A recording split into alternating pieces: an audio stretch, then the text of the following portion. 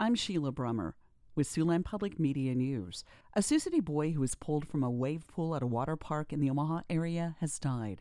Omaha police say the boy was taken from the pool at the Funplex Water Park Sunday after he went under the water. The boy's family on a GoFundMe page says that he was a twin and taken off life support after having no brain activity. Funplex, which is located in the Omaha suburb of Ralston, has been closed since Sunday. Members of the public can now submit comments and feedback about the Sioux City Police Department on its website. The department announced today it added a link on its website to a public comment web portal from the Commission on Accreditation of Law Enforcement Agencies. The portal allows for public comments, commendations, and other information about the police department's quality of service. There will be no response to the comments other than an acknowledgement that a submission has been received. The U.S. Department of Justice will be funneling more resources toward addressing the alarming rate of disappearances and killings among Native Americans. The agency announced a new outreach program today. 5 attorneys and 5 coordinators will be dispatched to several regions across the country to help with the investigations of unsolved cases and related crimes. Their reach will span from South Dakota to New Mexico, Arizona to Alaska, Washington, Oregon, Oklahoma, Michigan, and Minnesota. The announcement came as a special commission gathered in Albuquerque for one of its final field hearings as it works to develop recommendations for addressing the crisis. Nebraska's senior Republican senator made her run for re-election official this morning in the state capitol rotunda. Senator Deb Fischer was elected to the seat in November 2012 after serving in the state legislature from 2005 to 2013 and on a local school board before that. She was re-elected to the U.S. Senate in 2018.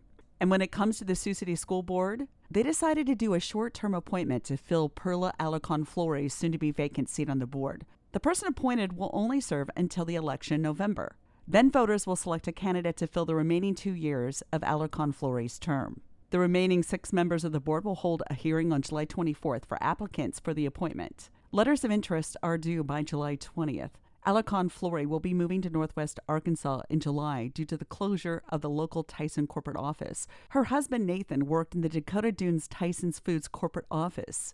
Last fall, Tyson Foods announced it planned to close the Dakota Dunes office and move employees to the meat company's headquarters in Springdale, Arkansas. Last year, the board appointed Bernie Scalero to fill a vacancy left by the resignation of Dr. Julene Albert. 7 people had applied for the opening. In the fall, 5 of the 7 school board seats will be up for re-election.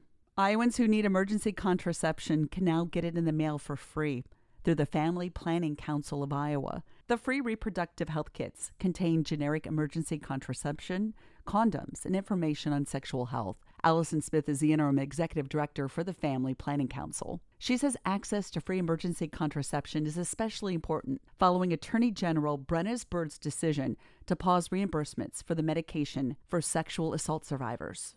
We feel it's especially important that those folks are supported and feel like they can access this treatment and not have cost as a barrier. That should not be something that they are responsible for. Smith also says some people like teens may face cost barriers or live in an area where they're uncomfortable going to the pharmacy. In smaller towns, sometimes the pharmacist is your parent's friend or, somebody that you might like to keep your healthcare needs private.